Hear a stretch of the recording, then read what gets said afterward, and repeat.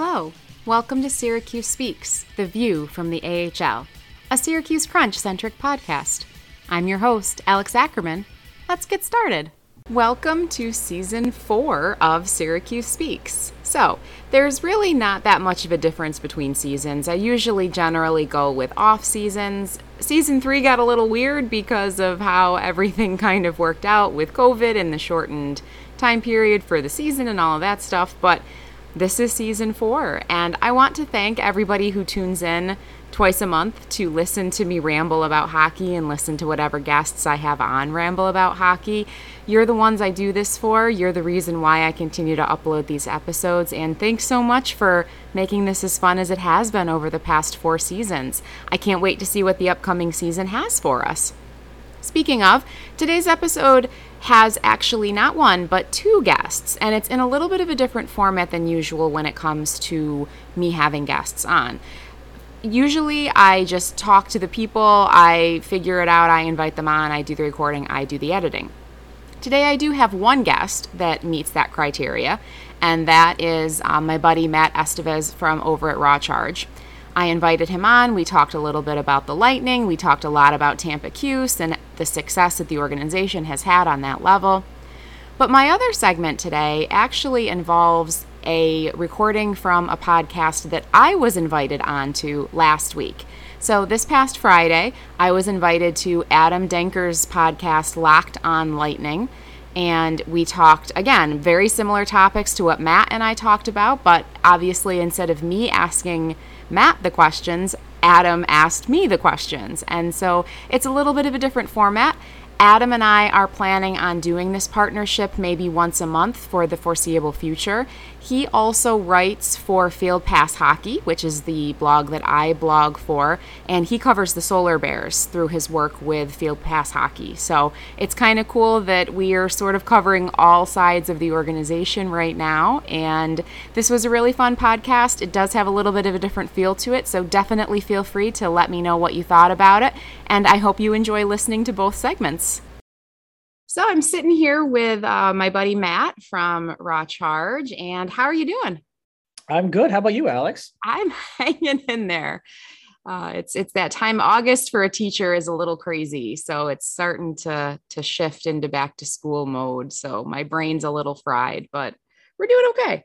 When do you start back up? So in New York State, we start back usually after Labor Day. So for my district, we start back the Tuesday after Labor Day. Okay. Yeah, school just started this week down here.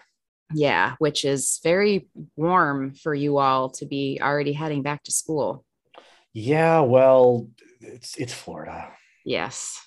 Just say the word Florida and everyone's like, "Oh, okay, we get it." Yeah. So, speaking of Florida and Tampa and all things organizational, so y'all have had a pretty good 2 years or so. It's been pretty freaking good.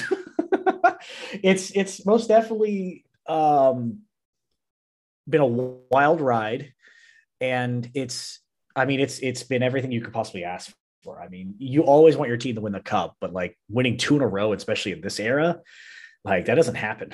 Like we're only the second team to do it, so it's been euphoric to say the least. I can only imagine. Hopefully someday it'll be Syracuse's turn, but in a kind of metaphorical way, it sort of was Syracuse's turn, because quite a bit of the Lightning over the past 2 years came through the crunch. And I think that the developmental steps that Tampa has taken have really made a difference when it comes to being able to go the distance and achieve these things, not once, but 2 years in a row. Oh, 100%. Like Tampa's 2 cup wins don't happen without Syracuse. I mean, for Christ's sake, we can just go down the list of names on this team that came from Syracuse. I mean, Kucherov was there. Palat was there. Point was there for a very short amount of time. Cirelli was there. Stevens, before he was traded, was there. Colton was there. Like so many players on this team were from Syracuse, and like the Lightning aren't the Lightning without the crunch. And I know it's the same but different, because Syracuse is part of this organization, but they're not like literally the same organization to a certain extent. They are two separate things. But like Syracuse fans should be entirely happy with Tampa winning it all, because I mean, it's like, I wouldn't say like, I guess it's your big brother, I guess. I don't know. I don't know how, I don't know how you would compare both of these organizations relationship to in a familiar sense. Would it be like father to son, or would it be like brother to brother? I have no idea, honestly. But regardless, like well over half of this team came from Syracuse. Like without the crunch, this doesn't happen, period. Yeah, I like the big brother. I was never fully like, I understand we call it a parent club, and I get why that analogy has been created, but I was never fully comfortable with the idea of like it's a dad to a kid, and that's a little strange. So I like the Mm-hmm. idea of big brother. I like that. Yeah, especially like it's one thing if like, you know, Vinix Sports Group quite literally owned both the Lightning and the Crunch, then you can maybe get away with like that line of thinking. But like there's two separate owners for these organizations. They're just working together. So I think the brother to the brother probably does work a bit better. It's probably a moot point at this point in time to really even discuss the kind of, you mentioned like, yeah, Syracuse is a separate organization. It's one of the few remaining independent teams in the American Hockey League, because so many NHL clubs are just kind of buying up their AHL affiliates, and it hasn't happened to Syracuse yet. Do you think that the two organizations have kind of reached a point now where their identities and the ability to kind of shift back and forth between them has kind of been fully realized? I'd say so. I would agree to that, just due to the fact that the way that Syracuse plays, it's the same way that Tampa plays, and you really want that to have cohesion with your players when they go between the AHL and NHL, which is why Tampa has been so good at, well, in conjunction with that and the way that the coaching staff in the AHL and in general develops these players, it makes it a lot easier for them to come into the NHL and do what they did. Like no one expected Ross Colton to come in and do what he did. Not all, but he did go on a shooting bender and was scoring a lot of goals that would make you go, okay, this is going to cool down. But Ross Colton was still an exceptionally good player. He's basically locked in to be the third line center on a 2-time cup winning team. Like that doesn't happen to just any random 24-year-old or any random, hockey playing 24-year-old who has aspirations for the NHL. You got to work for that, and you got to be put in the right development path. And I feel like Syracuse and Tampa are on the same page. They have the same identity. I'm sure Tampa would love to have I'm sure Tampa would love to have their AHL team a lot closer, but they have yet to show any signs of wanting to break this relationship because it's been working so well for years. I think it would be hard still without the AHL kind of being in the southern eastern part of the United States. There's so few teams down there, and it seems like the Lightning really likes the amount of playing time and practice time that their players get with having, so many teams kind of within the same geographic area up in the northeastern United States. So, I kind of hope that they won't be too interested anytime soon, just because I don't really want to lose this affiliation. And there's so few, again, independently, owned teams, and so few NHL affiliates who don't own their team. And I'm not sure that Syracuse would ever really sell. I don't know, but so I'm kind of hoping that maybe they're not going to be that interested anytime soon. No, I doubt it. I mean, that's also why Tampa made that affiliation with the ECHL's Orlando Solar Bears, to have that some kind of link with some of their development pieces that can't play in the AHL, whether they're not good enough or they're just not ready for it. They at least have that pipeline going. To make it a little easier in some respects.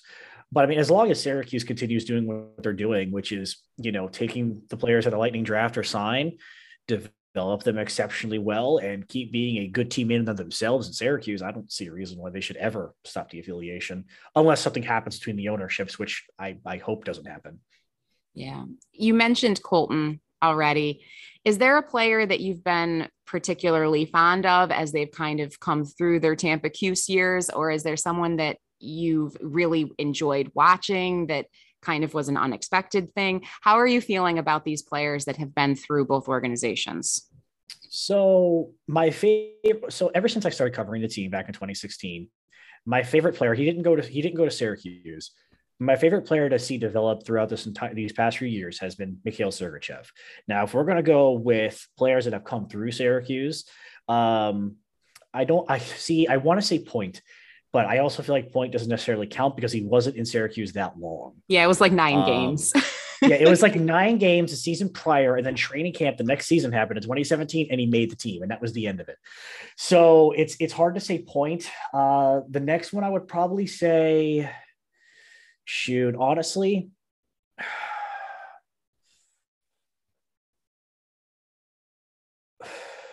I'm really trying to think. Crap.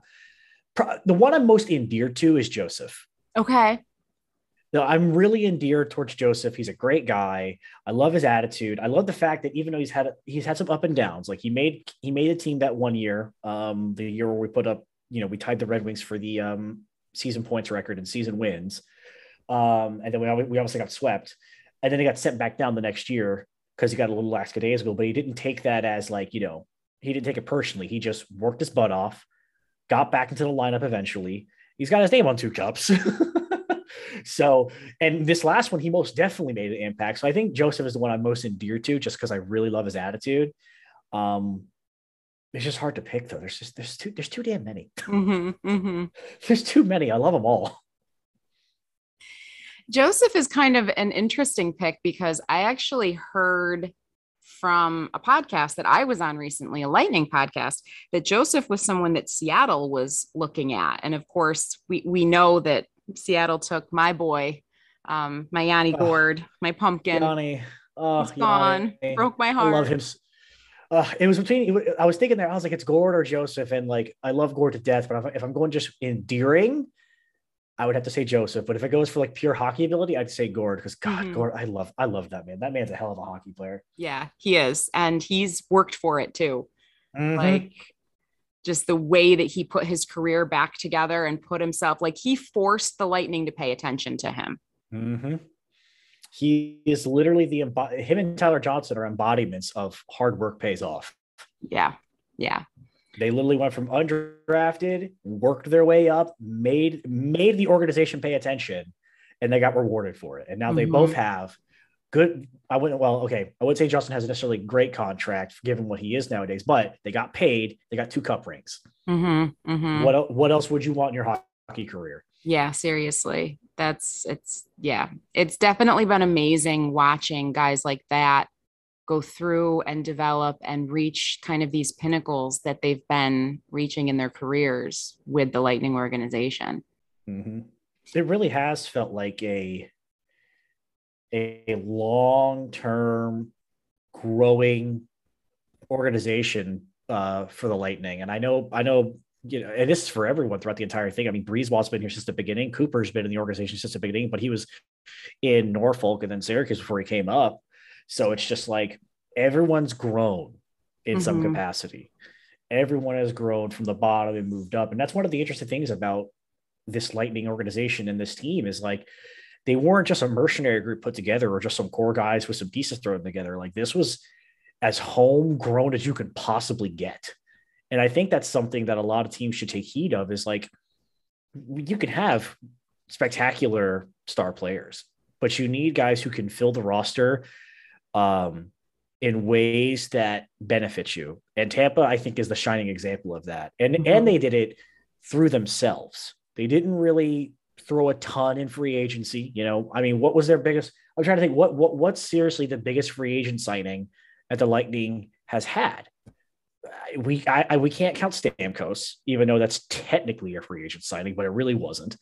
Besides that, I'm thinking, what? Anton Strawman throughout this current core, maybe Anton Strawman. I mean, I know there were some other signings, in the early days of this when we made the 2011 Eastern Conference Final, but when like we got this new core with Stamkos, Hedman, the triplets and stuff like that, I'm really thinking like Strawman is like the biggest free agent signing I can think of. Plenty more, but nothing as big as that one price wise, at least from memory. Yeah, so it's anything else. So it's really been built kind of as a family affair in a way. Do you see this model being copied slowly but surely by other teams around the NHL? Absolutely, I do. Toronto's already doing it. Toronto just doesn't have the draft pieces that they've gotten over the years ready yet. Mm-hmm. But I think if Toronto can keep their big guys in, and really develop their younger players in both the ECHL and the AHL, Toronto is probably going to be another example. A few other teams are really starting to invest in their AHL teams. I think San Diego has actually been producing some pretty decent players for Anaheim, a lot of young guys. I definitely think it'll be copied. I definitely do. How long it'll take, I have no idea. Let's remember, I mean, this has been like a decade-long journey for the Lightning. So, and you could arguably say they didn't really hit the peak of the mountain until almost the very end of their window, if you really want to be like super critical about it. I don't think the window's completely closed yet, but after losing, the entire line of players, and you're replacing it with the remnants of Corey Perry and young players, it remains to be seen how good the Lightning will be in comparison to their 2 cup runs. Yeah, those young guys, it's really easy to talk about Boris Kachuk and Taylor Radish and Barry Boulay. We know about those players. And what do you think their chances are of making the Lightning this fall? Well, there's really only one spot left since we signed Corey Perry. I'm not a fan of the signing. I really feel like it's an overcommitment to the whole grit nonsense. We didn't win cups because of grit. We won cups because we were just better. And I know that Gord line that everyone talked about, which rightfully so they should have talked about, because that line was fantastic. Like, they kept saying that line had grit. No, that line was just better than that line was just better than almost everyone else. Like, they forechecked you into oblivion. And the terminology that we use in hockey, I feel like needs to be expanded more. Like, when we say grit, people automatically think of like tough and, grindy. And forechecking. Forechecking isn't necessarily that. Forechecking is literally just making your opponent's life a living hell. Like, you just refuse to let them do anything without you in their face, making their life difficult. Now, does that mean you can hit them and stuff like that? Yeah, absolutely. But it's also being smart. It's also knowing what to do with the puck. And a lot of teams have this weird propensity of like signing these quote unquote grit guys who don't really do much with the puck. The thing about Gord, Coleman, and Goodrow, they could all, well, maybe not so much Goodrow in comparison to Coleman and Gord, but that line could control everything because they were just better than you. And that's something that I think teams need to pay attention to. Not necessarily the grit part, but the fact that you can have your top line and you need to have 2 second lines, not necessarily like a checking third line. And people are calling it a checking line, but I'm like, every line's a checking line in Tampa because they all do the same thing. Basically, they have to carry the puck in, they occasionally dump it, and they forecheck you to oblivion, and then they start their cycle. That's literally what Tampa does. But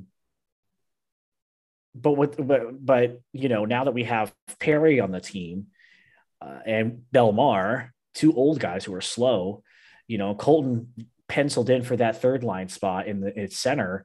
You've basically got 1 spot left on the third line, and that's if we don't trade anybody else. I mean, I know we're under the cap right now, but it's not out of the question that we might trade somebody else. But it just depends on what player kind of fits the role that Cooper wants that Colton line to do.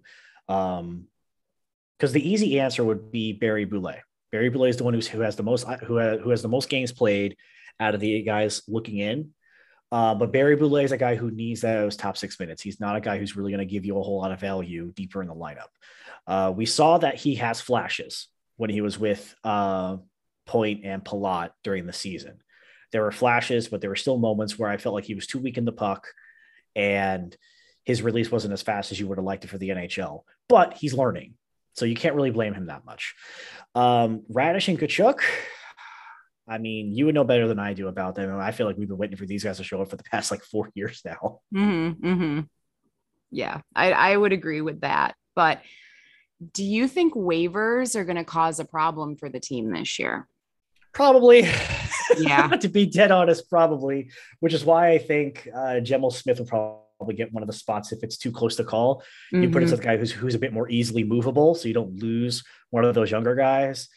So yeah, waivers is going to be a problem. It's definitely going to be a problem. Yeah, I think 3/4 of the crunch has to go through waivers at this point in time. I know all of the new signings do, which I don't think many of those will be a problem, but the trio does. Mm-hmm. Yeah. And And if one of them does make it, then it's basically the coaching staff and the organization saying you're staying. Mm-hmm. And if they do that, I hope they take the approach of you need to play. We can't just sit you, you Yeah. know? I hope that's the case. I mean, Tampa has been much more forgiving with their forwards than they have their defenders. And also at the same point, Tampa has not, I mean, if there's one blemish on Tampa's development, it's on the back end. They have not developed defensemen very well.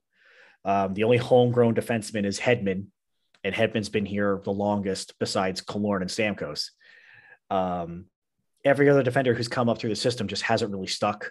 The big hope is Foote, and Foote had a up and down rookie season, but we're hoping, he can kind of, really solidify his spot this coming season. But yeah, that's a blemish. And the other place I would say, I mean, obviously we know the forwards are fine. You just talked about defense. So the only position left is the goaltending position. And, that's been, I mean, other than obviously Vasilevsky, that's been sort of a blank spot too for a couple of seasons. Well, you can blame the Lightning for trading Ingram for some random, I know there's whispers behind the scenes. I know, as we've talked about this, but like Ingram was supposed to be like that stopgap guy, and then we traded him. Yeah. And then it was like, we have no goalies. It's funny how that works. I know. So with the younger goalies we have coming in, Al Nefelt and a few others, hopefully those guys can shore up the barren wasteland that is goaltender in the Lightning organizational tree. So guys like, McElhinney's gone now, but if McElhinney's your backup, I mean, for a while there it was fine, but last year he was really kind of showing his age. Gibson, we don't want to talk about Gibson at the NHL level. I don't know how Gibson was in the AHL, but he was there in the NHL. Yeah, about the same. Yeah. Yeah, it's been very interesting watching the carousel of of players come through at goalie, and just having Vasilevsky just kind of be here, and he's the one stalwart, and everybody else is just it's really just a rotation in and out. Yeah, I mean, our entire goaltending pool when we drafted him was Vasilevsky and Guzlevski's. Oh, Guzlevski's didn't pan out, sadly. Oh, I have opinions on that, and we don't need. We don't need to get into that. You could tell me that. You could tell me that offline. But Vasilevsky is a product of the entire organization, so he is the shining light of we can develop a goaltender. He just has to be a generational talent at the position. So, but at the same point, we have to be reasonable here. Like, Vasilevsky is the first goaltender at any point in the entire history of the Lightning that has been homegrown, all the way throughout back when we started back in 92, 93. Like, we never had a good homegrown goaltender. We had possibilities that never panned out. We had to sign free agents or trade for guys to make things work. Vasilevsky's the first goaltender to be a full-fledged homegrown product, both from like draft to his development back over in Russia. And then he came over here and played in the AHL, and then he played in the NHL. So like, he's like the first real thing this organization's ever done right when it comes to goaltending. So hopefully that will like lead to more goaltenders we can develop. So one, we could use them for trade pieces later, and also give Vasilevsky some freaking help. I mean, he's 26 right now. His body's still in prime condition, but I mean, 30 is going to come up quick sooner rather than later. Yeah. Someone who is 36, I can confirm. I'm 32 and I can confirm. Is there anybody in the organization, whether it's any of the new draftees or in Syracuse or whatever, that you're kind of keeping an eye on as far as being possibly that next kind of homegrown talent that will come through and make a splash with the Lightning? Oh, man. I mean, there's a variety of picks we can choose out of it. I mean, obviously you want to think Radish, Tkachuk, and Barry Boulay can do something. And those guys are as homegrown as they can be. I know Tkachuk and Radish have been longer projects than we'd like, but I mean, their progression is clear in the AHL. Like, it's clear how much better they've gotten. But again, if I want to go to somebody who has like really surprised me over the past 2-3 years and how they developed in our system, it's Otto Sampi. Sampi when Soppy didn't make AHL in his first go at it, I was kind of like, oh, he's probably just going to like wash out in the ECHL or so. But no, that dude worked his ass off in Orlando, worked his ass off, got back to Syracuse, and was actually a pretty damn good player for the Crunch. And so I'm really hoping he can continue that progress to, maybe he's knocking on the door. He might be, or he just might be a career AHLer. I don't know. But the fact that he's been able to bounce back after a little kind of a rough start in the org, at least, getting sent down and stuff like that. I'm really hoping he makes the Lightning pay attention to him.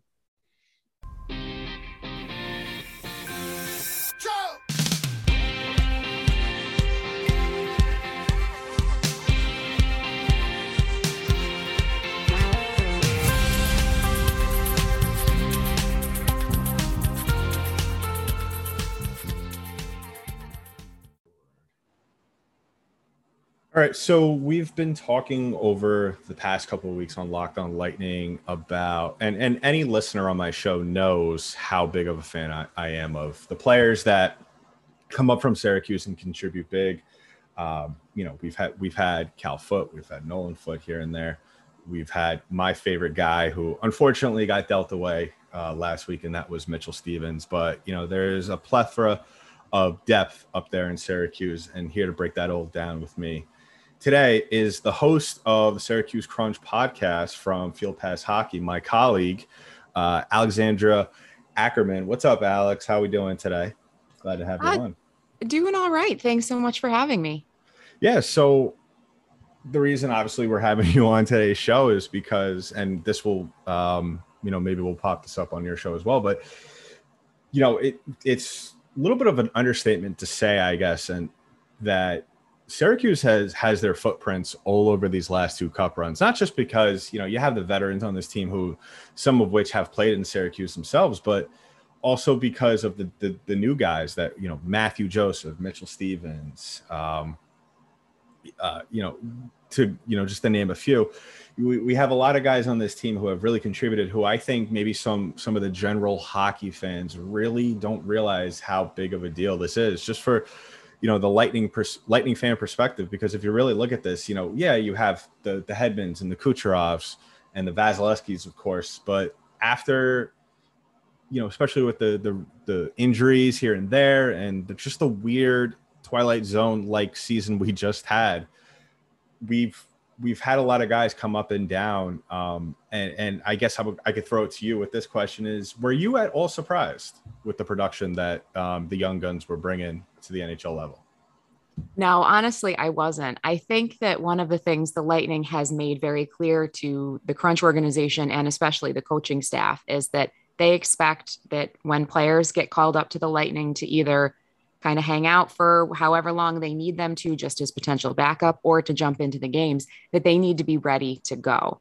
And that's definitely a switch that I have seen with the Lightning partnership from the two previous partnerships I observed, which was with Anaheim and with Columbus, that the Lightning really places that emphasis on development. They give guys if they need it, and some players don't. You mentioned Vasilevsky and Kucherov, and although they did spend some time in Syracuse, it was only, a month total. If you look at all of the games, a month or two, but they really place an emphasis on guys being ready to go when they get called up to the Lightning. And even with something as little as having the same uniform pants ready to go, like, yes, their jersey and their off ice things all say Crunch on them, but when they go up, the rest of their equipment is easily transferred out onto the Lightning ice. And you can tell that those guys who have been kind of up and down, it's almost a badge of honor, because the rest of their uniform starts to look a little crummy, and because of all the travel and everything that they go through. So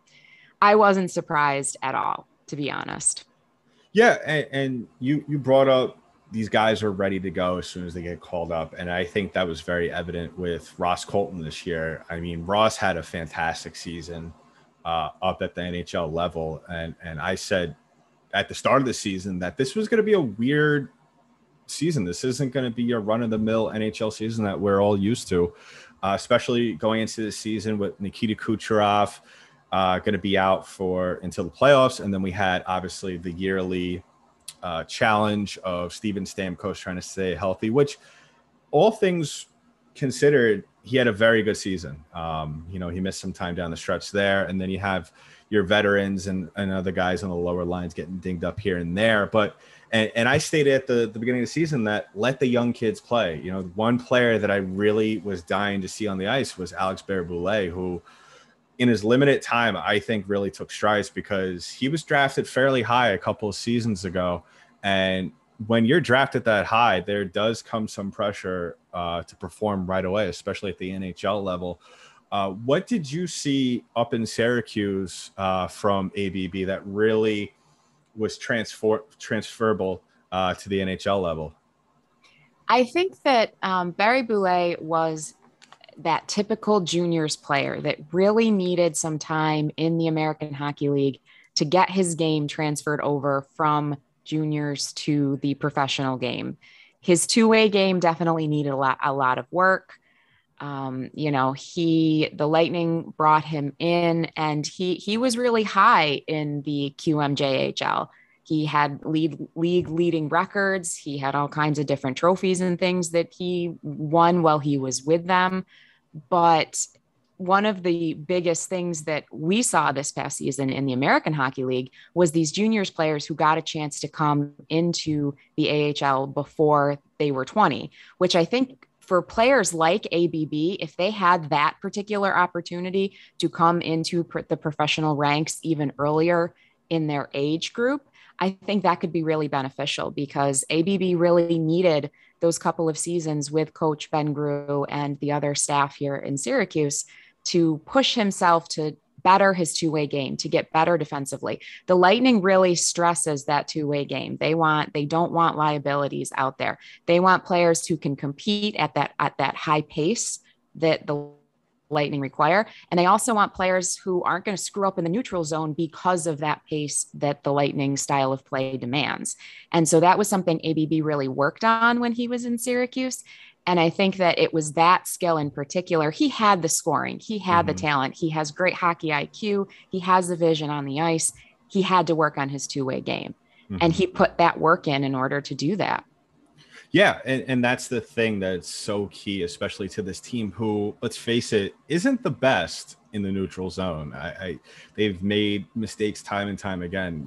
We could say that they're a great team, obviously, because of these two back-to-back Stanley Cup titles. But really, when you look at it, they're not a very good neutral zone team, and that's where they got into trouble at certain points in the season. And yeah, absolutely, I have to agree with you that having ABB kind of fine-tune his game like that, which you saw over the course of the season and at certain points when he got very limited ice time, that he was doing a very good job on the back end. He was in the right position at all times. And yeah, I have to agree that with, the scoring is always going to be there. There's players that when they come up to the NHL, it's not that they're going to be struggling to score. It's they have to get in the swing of doing everything else right before they could, throw some points up there. Another guy that I wanted to talk about that has had some time up in Syracuse as well, and we spoke a little bit about it. I threw it your way because of my listeners know I got some friends in the know in the hockey world that Seattle was actually for a little bit playing with the idea of drafting Matthew Joseph over Yanni Gourde, and I'm sure some of my listeners are punching the air right now because, obviously Yanni Gourde is a fan favorite in Tampa. That just shows how, talented of a player he is. And really what I'm going to ask you is, what have you seen from Matthew Joseph that has really taken his game to another level where you have an expansion team looking at this guy and actually playing around with the idea of taking him over probably one of the better players on this team in Yanni Gourde? One of the things I think that Joseph really brings to his game and his career is just this positive attitude where he works really hard no matter what's thrown at him. During his first season in Syracuse, which was 2007-18, he had 53 assists and 53 points in 70 games with the Crunch. And he always worked really hard. And he was able to go up to the Lightning the following season. He played pretty much just short of a full season with them, 26 points. the next season, it was clear that there was something going on. Either he wasn't able to get the minutes that he needed in order to keep his game up. I'm not exactly, no one's, you're never quite sure what's happening behind the scenes with the player. So when he got sent down to Syracuse for part of the 2019-20 season, his game never slacked. We have seen in the American Hockey League, sometimes when players get sent down from the NHL, especially if it's after they've had like a season or two, they've had that NHL taste. They don't want to be back in the AHL. Generally, the fans don't take it personally until the player starts clearly kind of slacking off and not playing the game that they're capable of because they're in the AHL. And Joseph never showed that. He got his scoring back up. He had 21 assists in the 29 game or 20. I keep doing that. Sorry. 21 points in the 29 games he played in Syracuse. So he was almost at a point per game level in that short time that he was with the Crunch. And I think that it's that hardworking attitude that the Lightning also really values. They want guys who understand that you have to earn it. You're not just going to get promoted because there's, a slew of injuries and they're just looking for bodies. That's not what the Lightning is interested in. They want players who are going to earn it. And I think that Joseph is one of those players. And honestly, I think Yanni Gourde was also one of those players. So I'm not surprised that those were kind of the two that an organization that's trying to get their feet off the ground like Seattle we're looking at, because they need those hardworking players that aren't going to slack when things get tough and that can help them get started. Yeah, absolutely. And you brought up a great point in saying, no matter what the circumstances were, whether he was at the NHL level or even up in Syracuse, he was still working hard. And that's something that is echoed from throughout the entire organization. I had executive and former GM of the Lightning, Jay Feaster, on recently, and he said the same thing about Tyler Johnson, even though Tyler was up there for a cup of coffee just because the Lightning need to stay under the cap for opening night. But, that's the thing that you see from a lot of players on this team, whether they're a vet or they're somebody that's bouncing up and down, is that regardless of what's thrown your way, keep working hard, keep going out there and do your job. And that's really what has really contributed a lot to the success that this team has had. And one other player, and we'll get into Mitchell Stephens last, because that is a very tough subject for people, especially me on this show, his departure, because I thought he was a fantastic player that still had a little left in the plans for the Lightning. But Ross Colton has just been unbelievable from the minute he stepped on an NHL ice.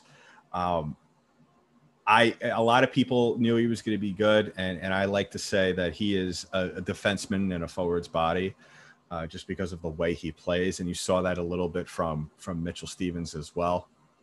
What did you see from Ross that really took his game to a whole nother level, especially down the road, and eventually scoring the game-winning goal to win the cup? I had predicted that Colton was going to have a pretty big season at the start of the 2021 season. But I have to be honest, that game winner was not in my plans for him.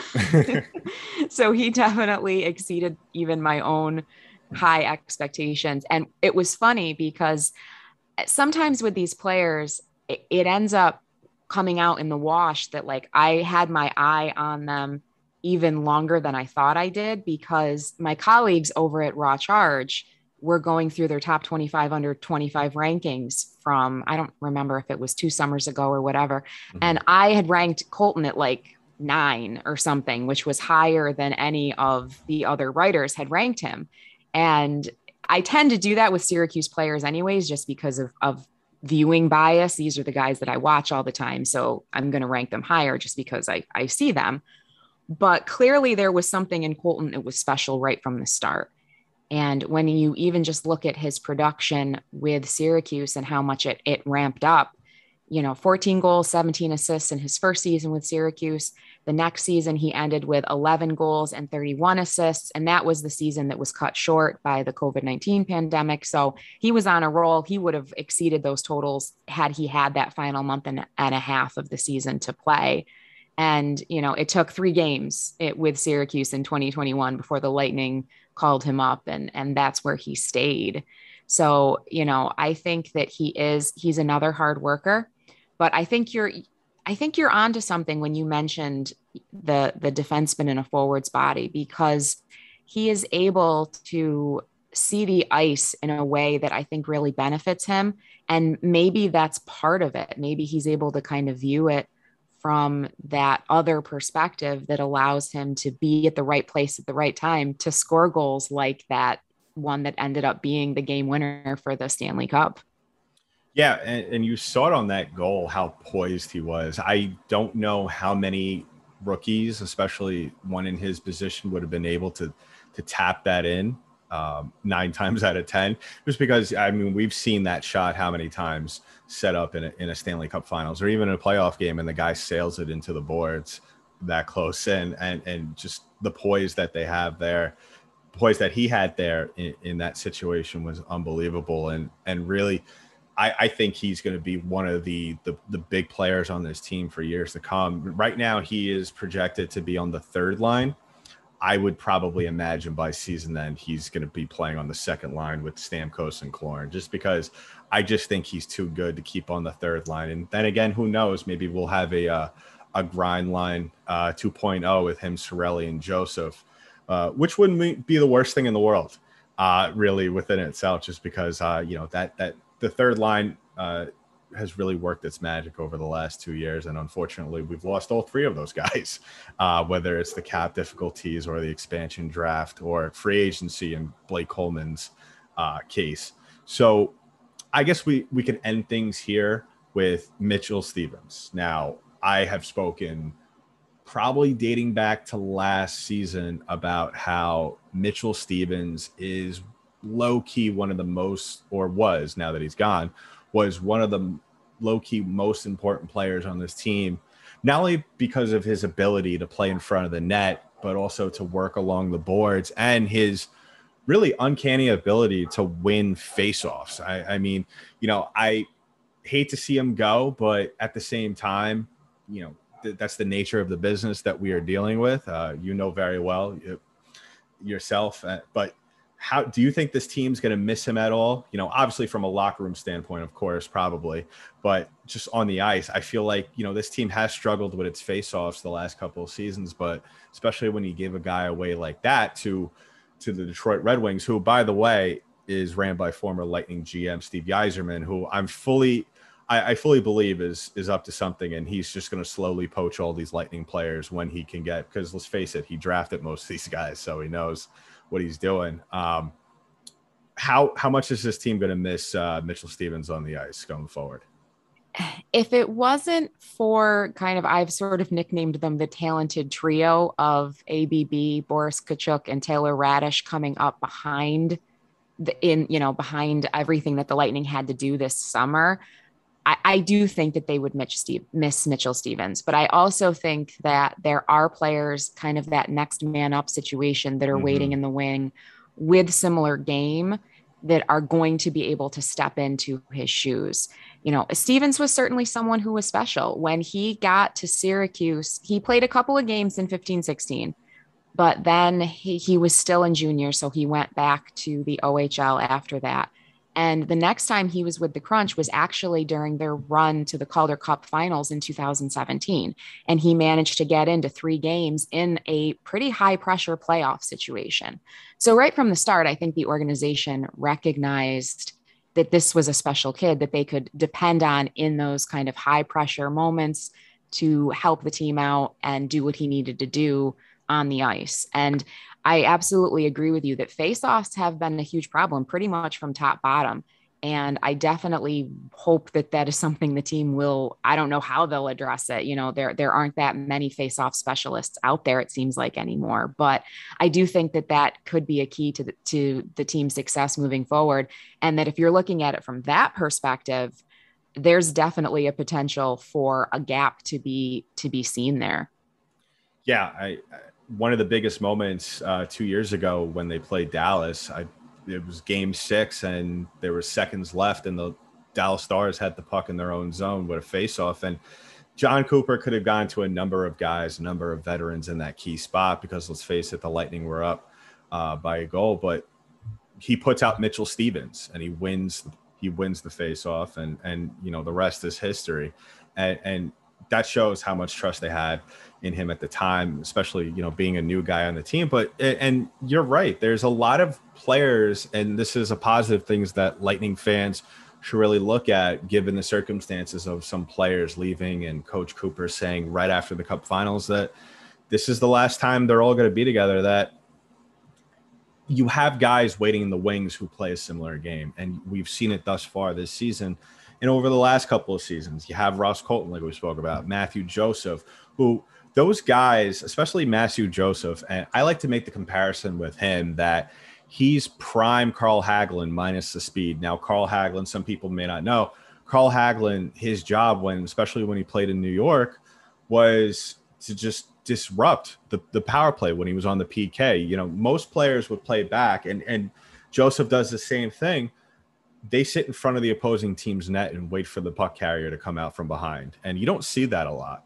But these players are such gifted skaters, especially Joseph, and they have a great hockey sense to be able to do things like that. And there's players waiting in the wings as well that are able to do things such like that. And there's players that they drafted recently we've seen flashes of that in junior, that I'm excited once they put on a Crunch uniform that we're going to be able to see their game take up to another level. Out of the draft picks that you saw from the NHL draft, who was probably your most favorite, who you're really chomping at the bit to see put on a Crunch uniform as soon as possible? Honestly, the draft is not something I tend to pay too much attention to, just because it is a couple years before we usually see these guys in the AHL, if they hit the AHL at all.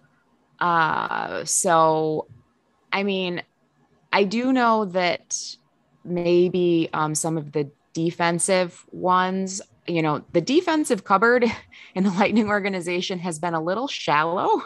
Yeah. So guys like Roman Schmidt, I think, is going to be really good, especially because he has that size, that kind of bulky defenseman that the Lightning have tended to favor over the past couple of years. I think that he'll be kind of exciting. I know there's been a lot of great chatter about Dylan Duke being kind of a late round steal, and the Lightning has been really good historically at zooming in on those late round guys that no one else seems to pay much attention to, but they do, and they kind of mold them into players that can perform within the Lightning system. So I think that those two guys are going to be ones that I'm going to kind of be keeping an eye on over the next couple of years as they age up and hopefully work their way into the Syracuse Crunch's roster. Yeah, you're absolutely right about Dylan Duke. I was sitting there watching the fourth round, and I still can't believe that Duke fell to them, considering how well he's played for the U.S. developmental team. Just a player who's hockey savvy, who knows where to be at all times, and he could score. and there's not a bad thing, especially with a team like this, who, let's face it, Kucherov, Stamkos, they're not going to be, especially Stamkos, they're not going to be around forever. And so it doesn't hurt to load up on guys who could score. And we might see a repeat in a couple of years where we'll have scorers from top to bottom like we've had the last couple of years. From this Crunch team, and then I'll let you go. From this Crunch team, who do you see from the current roster right now that you think this is their season to take their next big step and possibly get called up to Tampa and stay there? I think that kind of the guys that I just mentioned, the Tkachuks, the Radishes, the ABBs, those are definitely going to be your kind of next man up people that they're going to be looking at. There's really not anybody on defense necessarily that I know that well. I think that it's been, like I said, the cupboard's really bare, and I'm not exactly sure on that side of things who might end up impressing enough to be able to go up and stay up. But as far as the forwards go, I definitely think you're going to be looking at one of those three. ABB has had, as you have said, a little bit of a chance to show what he can do. Radish and Tkachuk are still kind of question marks as far as being able to transition their game but I think that they can do it. And I think that at this point in time, the AHL has kind of done all it can do for those players. And, players do reach a point in their developmental process where they're just dominating at the AHL level, and there's only so much that they can work on down in that league, and that they're really ready. And I think those three are ready. Awesome. Well, I can't wait to see those guys at some point, barring a catastrophic injury to any players up on the NHL level. So you guys who are listening could all go ahead and check out her content on fieldpasshockey.com. Great Syracuse content coming out this season. Give her a follow on Twitter at FPH Crunch. Great things going on this coming season. And also go listen to her podcast, Syracuse Speaks. It's fantastic. You're doing a great job over there. And can't wait to see how things shape up in Syracuse. And Alexandra, thank you for coming on. You are very welcome. Thanks so much for having me.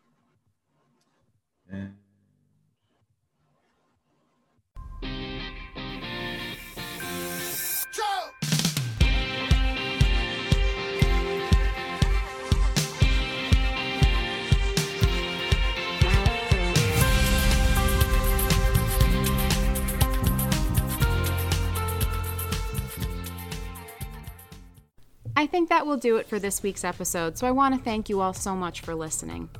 I'm Alex Ackerman. I'm the host and creator of this podcast, and my social media is always open to anybody who wants to come follow me or wants to give any kind of feedback or ask questions. My personal Twitter is at Allovimo, ALLOVIMO, and my hockey handle is over at Sinbin Crunch. I would also like to thank Kevin MacLeod and Purple Planet Music for the royalty-free tracks that were heard throughout this podcast. I hope you all have a wonderful week or two until I see you again. Take care of each other out there in Crunchland, and I'll talk to you soon.